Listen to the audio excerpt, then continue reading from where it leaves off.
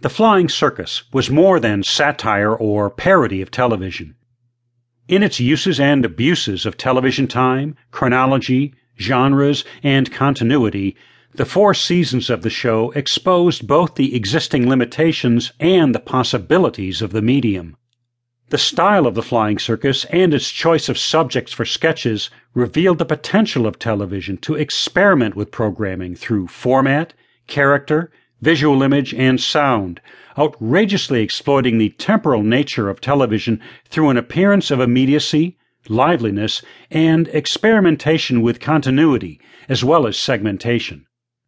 The Pythons' self-reflective and critical treatment of the character of television was evident through the constant interruptions in the comic segments, the linking of so many of the episodes to the British Broadcasting Corporation (BBC) setting, and the constant allusions to television modes of production and reception, alerting the spectator to how the television image is held between innumerable institutions of regulation, of the marketplace, of expressed and inchoate opinion, and offers an ordering of things even to exaggerate the chaos and orderlessness of things. 5 Britons, John Cleese, Michael Palin, Terry Jones, Graham Chapman, and Eric Idle, and 1 American, Terry Gilliam, comprised the Python group. Though not usually designated as such, Carol Cleveland is deserving of recognition as the 7th Python.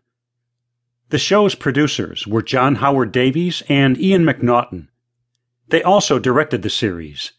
Davies directed 4 of the first programs in 1969, and McNaughton directed the remainder.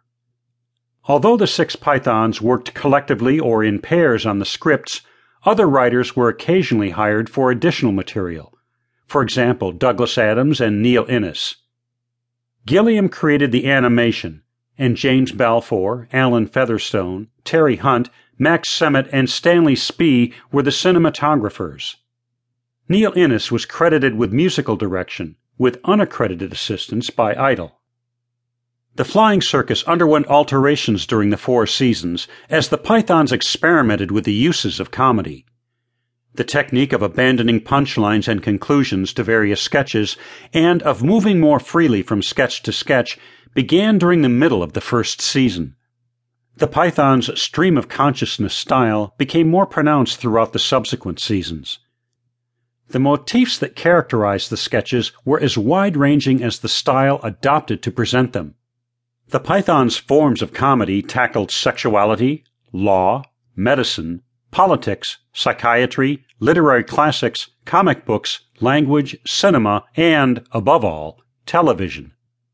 The steadily increasing popularity of the shows can be accounted for by the group's eclectic, daring, and innovative uses of the medium. However, after the 2nd season, signs of restlessness were evident.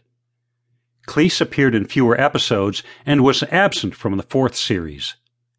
He later explained, "We were repeating ourselves. If anyone did a sketch, I could say, it's that sketch from the 1st series combined with that sketch from the 2nd series. Once you begin to identify sketches like that, I thought, why are we doing it?"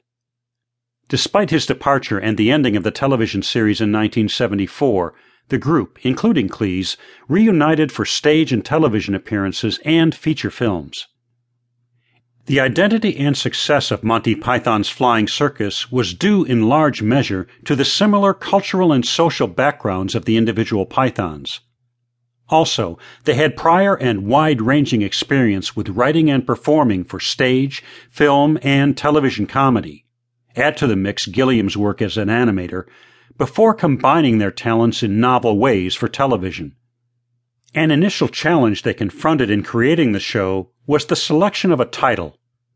According to Roger Wilmot, the team were anxious not to have a title which might give away the content of the show in any way. Numerous titles were suggested: Arthur Megapode's Flying Circus, Owl Stretching Time, Sex and Violence, Gwen Dibley's Flying Circus, and so on, until the team finally decided on Monty Python's Flying Circus.